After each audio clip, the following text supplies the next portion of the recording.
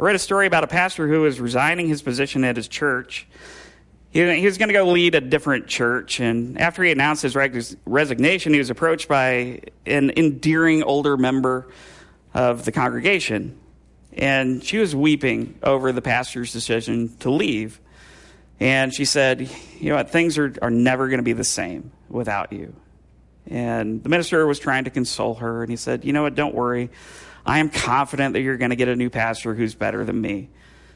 And she kept crying, and she said, well, that's what the last 3 pastors said, but it just kept getting worse.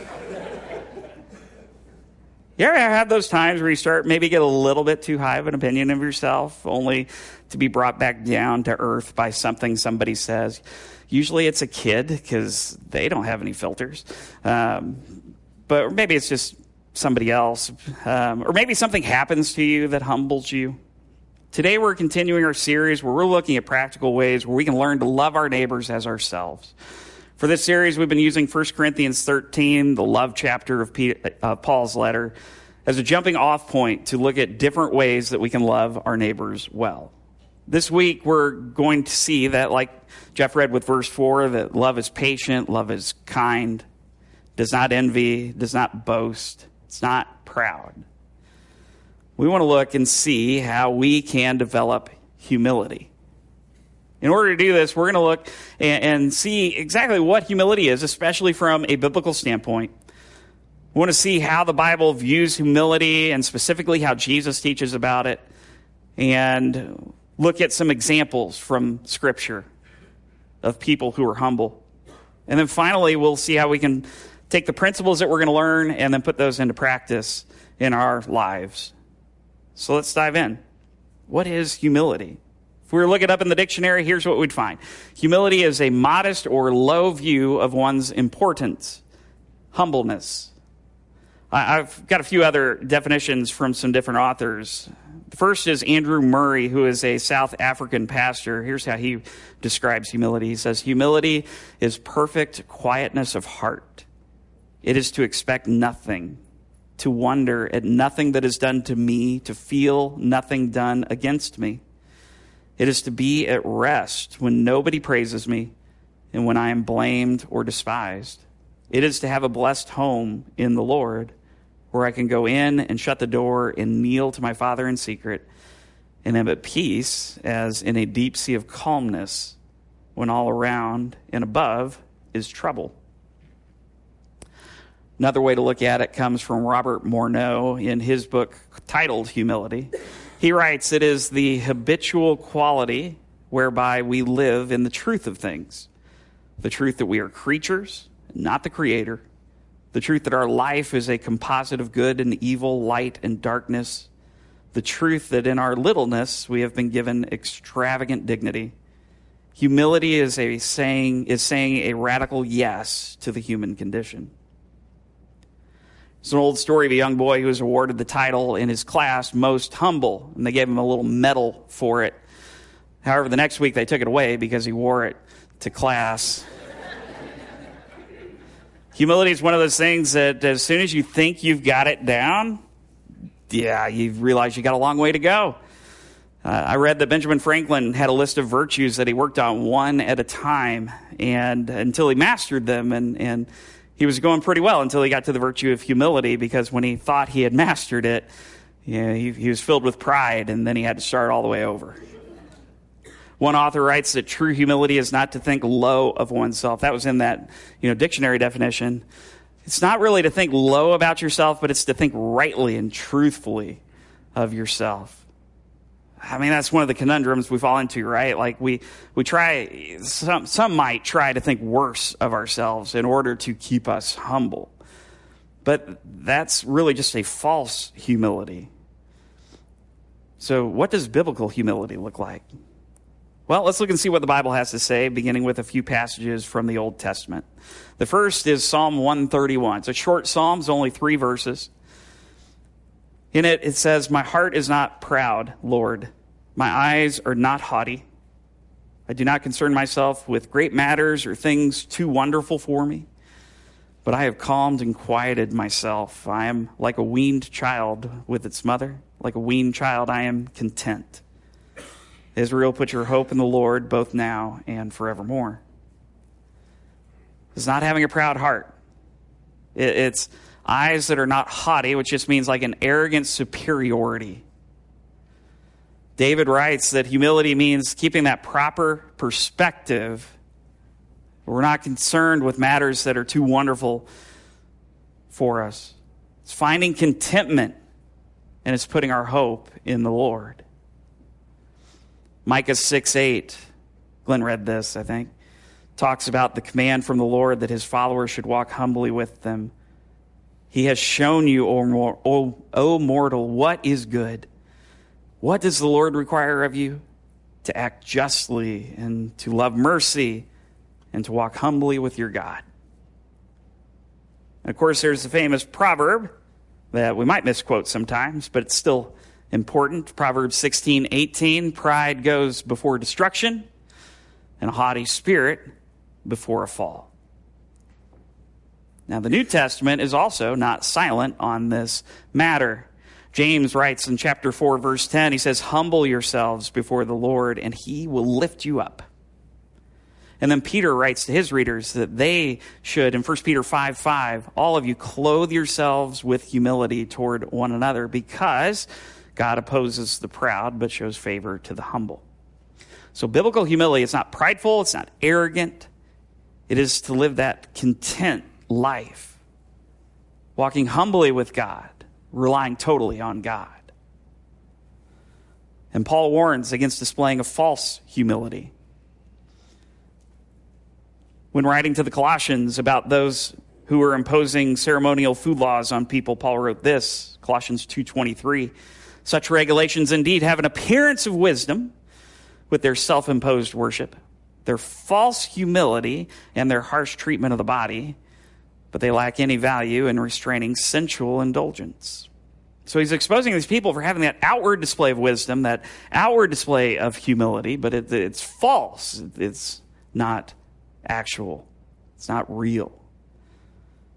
And this is one of the subjects that Jesus teaches about as well. There's two passages that can really help us understand his teaching of humility. First, in Luke chapter 14. Jesus is at dinner at a Pharisee's house, and he shares this teaching.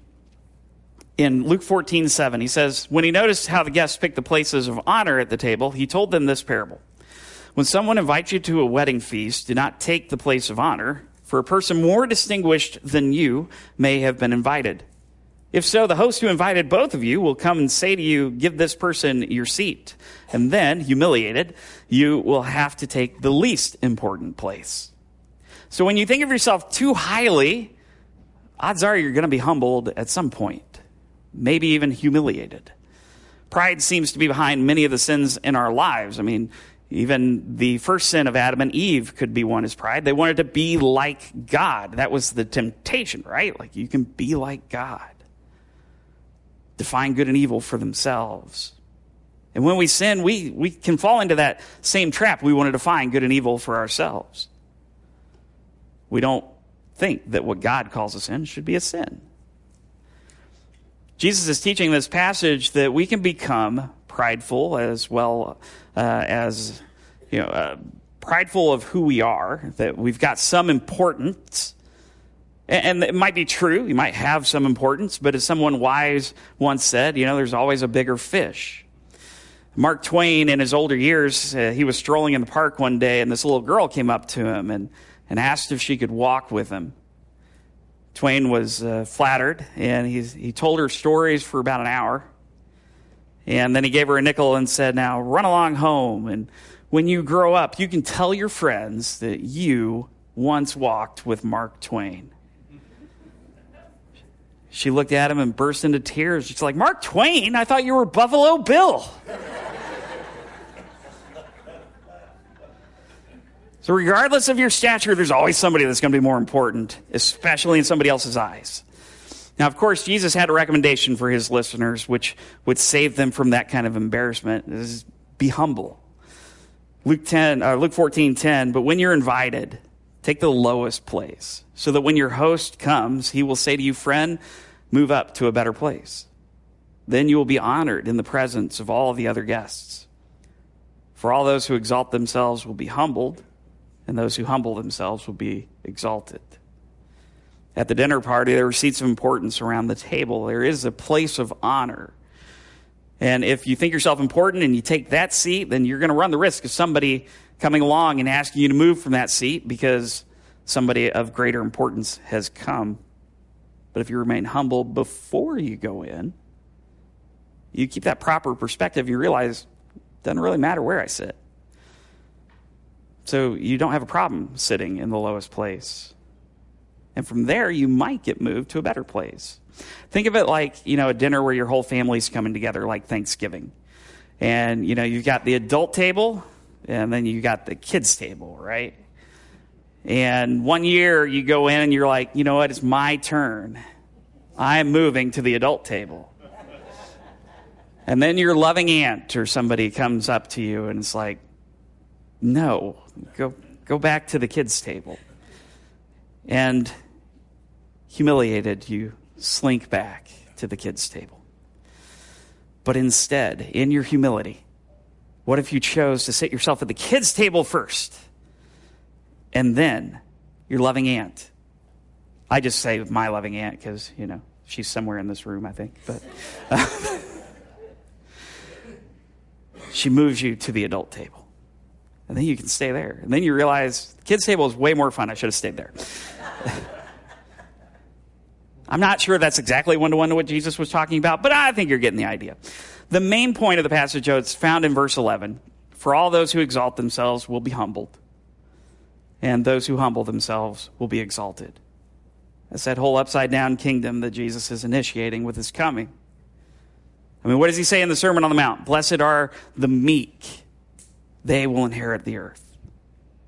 Jesus tells another parable in Luke 18, which gives us a little different view of humility. Luke 18, verse 9. To some who are confident of their own righteousness and look down on everyone else, Jesus told this parable. 2 men went up to the temple to pray, one a Pharisee and the other a tax collector. The Pharisee stood by himself and prayed, God, I thank you that I am not like other people, robbers, evildoers, adulterers, or even like this tax collector. I fast twice a week and give 1/10 of all I get. You hear the pride in that statement. He's trying to exalt himself while praying to God. He's comparing himself with others who he perceived that he was better than, the robbers, the evildoers, the adulterers, and even this tax collector who's nearby. But then Jesus moves to the tax collector in his prayer. The tax collector stood at a distance. He wouldn't even look up to heaven, but he beat his breast and said, God, have mercy on me, a sinner. Jesus says, I tell you, this man, rather than the other, went home justified before God. For all those who exalt themselves will be humbled, and those who humble themselves will be exalted. The tax collector knew that as a sinful human being, he's not even worthy to be in the presence of a holy God. His prayer isn't focused on anybody other than him. It's not focused on anybody other than himself. And it's not to ask God or to thank God for how great he is, for how great the tax collector is. It is to plead for mercy. Because the tax collector has a proper perspective. He's not trying to elevate himself. And so Jesus says he's the one that's going to go home justified before God. And he says the exact same thing that he said in chapter 14. Those who exalt themselves will be humbled. Those who humble themselves will be exalted. Now, the Bible is filled with examples with people who fit both of these descriptions. One example from the Old Testament, if you think about the difference between the first 2 kings of Israel in Saul and David. Saul was very much somebody who had the look of a king, what we think a king should look like. He's head and shoulders taller than everybody else, handsome guy. And he led for a time until he disobeyed God and God's prophet Samuel.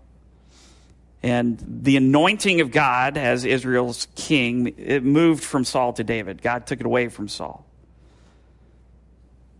Moved to David, who's the youngest of Jesse's sons, and might not have had the same look of the king as his brothers, but he was described as a man after God's own heart, because it was the inside that mattered. But you can see the difference between the two. I mean, after David killed Goliath, Saul became so jealous of him that he tried to kill him multiple times. And then when he was in hiding from Saul, David had two opportunities to kill Saul, could have easily gotten away with it. And he chose not to, because Saul was the Lord's anointed king. There was a humility with David that wasn't there with Saul. Now, if we move to the New Testament, I want to focus on two people in particular. The first is the Apostle Paul. Paul was originally a Pharisee who, as he was traveling to the city of Damascus, he encountered the risen Jesus. Before his encounter with Jesus, Paul was just somebody who was absolutely against the followers of Jesus. He hunted them. He was arresting them, even approved of the killing of them, like with Stephen early in the book of Acts. After Jesus spoke with Paul, though, all of that fervor that he had went from being against the Christians to being for Jesus. It was directed for the Lord and the spreading of the kingdom, and he specifically did it toward non-Jewish parts of the world. Paul wrote letters to some of the churches that he planted, and we've got some of those letters in our Bibles. It's in these letters that we see the humility of Paul. There's a passage in this 2 Corinthians where Paul is describing about people boasting. And he's basically saying, you know what, you can boast, but I can match your claims pretty easily if I wanted to boast. He's in 2 Corinthians 11, verse 22, he says, are they Hebrews? So am I. Are they Israelites? So am I. Are they Abraham's descendants? So am I. Are they servants of Christ? I'm out of my mind to talk like this. I am more. I've worked much harder, been in prison more frequently, been flogged more severely, and been exposed to death again and again. 5 times I received from the Jews the 40 lashes minus 1. 3 times I was beaten with rods. Once I was pelted with stones. 3 times I was shipwrecked. I spent a night and a day in the open sea. I have been constantly on the move. I've been in danger from rivers, in danger from bandits, in danger from my fellow Jews, in danger from Gentiles, in danger in the city, in danger in the country, in danger at sea, and in danger from false believers. I've labored and toiled and have often gone without sleep. I've known hunger and thirst and have often gone without food. I've been cold and naked. And he goes on, talks about more things. When you're boasting, that's not typically what you're going to boast about.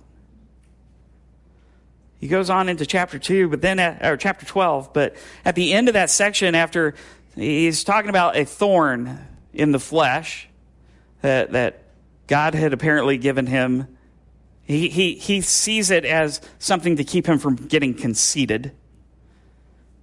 Here's what he says, though, in verse 9, chapter 12. Paul says, but Jesus said to me, my grace is sufficient for you, for my power is made perfect in weakness. Therefore, I will boast all the more gladly about my weaknesses so that Christ's power may rest on me. That's why, for Christ's sake, I delight in weaknesses, in insults, in hardships, in persecutions, in difficulties. For when I'm weak, then I'm strong. If we're truly humble, if we are humble, truly, truly humble, how much easier is it for us to be used by God? And we may go through tough times. We may have something that we perceive as weakness, but it's in our weakness that God is strong. There's a saying that it's possible to be too big for God to use you, but never too small. There's a Christian minister who once said that I was never of any use until I found out that God did not intend me to be a great man. If we can look on ourselves like Paul did as servants of God, we can open ourselves up to being used by God for furthering his kingdom here on earth. There's one more example. Of course, this is the greatest example that we could have in Jesus. Dr. David Livingstone, who was a Scottish missionary, said that Jesus had an only son, and he was a missionary and a physician. A poor, poor imitation of him I am, or wish to be. Would we not say that? We want to even just be a poor imitation of Christ. Even before his birth, the humility of the Messiah was prophesied in the book of Isaiah.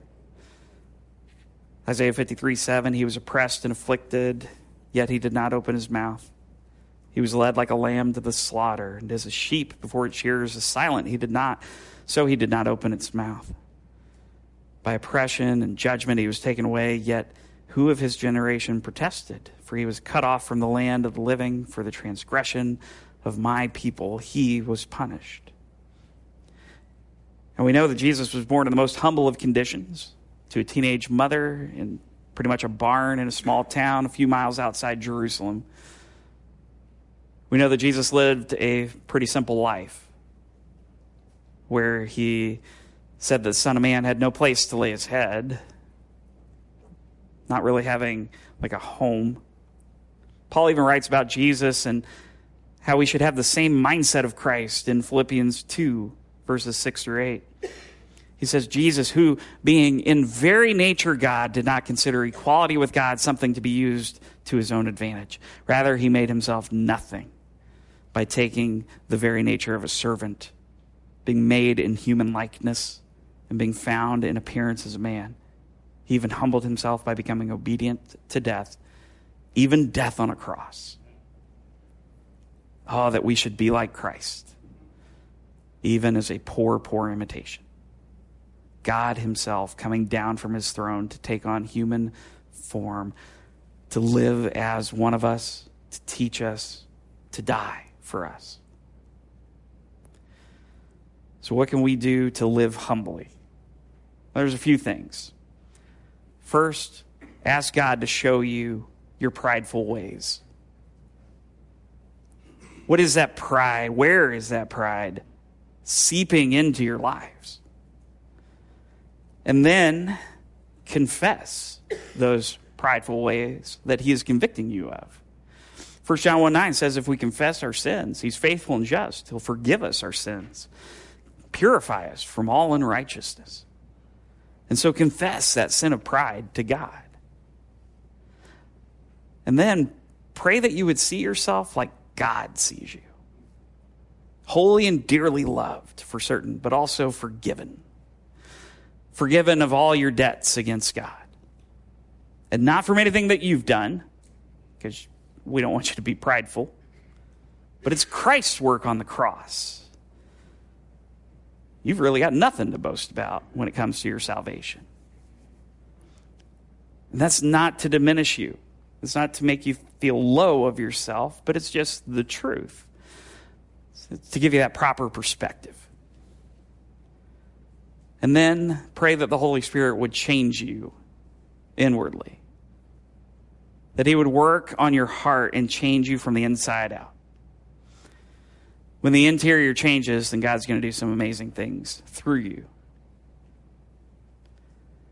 And then finally, you got to do your part with this too. God will do a lot of the work, but then you've got to actually do some as well. Remain humble before God. Keep putting others first. Continue to love the Lord your God with all of your heart, soul, mind, strength. Love your neighbor as yourself. Samuel Morse was the guy who invented the telegraph, Morse code. He was having a conversation with Reverend George Hervey, who asked him, Professor Morse, when you were making your experiments yonder in your room in the university, did you ever come to a stand, like to a stop, not knowing what to do next? And Morse replied, oh yes, more than once. Well, at such times, what did you do next? He said, I may answer you in confidence, sir, but it is a matter of which the public knows nothing. He said, I prayed for more light, more understanding. And the Reverend asked, and the light generally came. And he answered, yes. And may I tell you that when flattering honors came to me from America and Europe on account of the invention which bears my name, I never felt I deserved them. I'd made a valuable application of electricity, not because I was superior to other men, but solely because God, who meant it for mankind, must reveal it to someone, and was pleased to reveal it to me. If we all continue to develop biblical humility in our lives, we focus more on him, not us, then we remain open to being used for his work, for his kingdom. And can you imagine the impact just this church here could have if we did that? And so today, let's make a decision to do that. Again, not for our glory, but for God's. Would you pray with me? Heavenly Father, Lord, we do pray that we would remain humble. Again, not thinking less of ourselves, but just thinking of ourselves less, as many have said in the past. Lord, you are everything.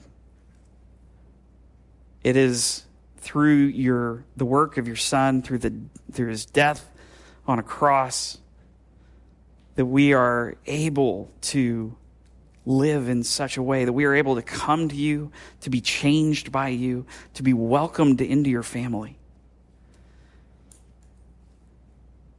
And so, Lord, we just pray that not because of the work that we've done, but because of the work that you did, that we would continue to keep that mindset, that proper perspective of humility. Lord, we come to a time in our service now where we remember the sacrifice that Jesus made. We come to the time of communion where we take the bread that represents his body that was broken. We take the cup that represents the blood that was spilled. And we remember and we thank you for what Jesus did for us on the cross. But we also remember that Jesus conquered death, that he came back. Lord, help us to live that out in our lives every day. That we trust not in something that's just historical, not in something that isn't real. We trust in a living Savior, in your Son, Jesus. It's in his name that I pray. Amen.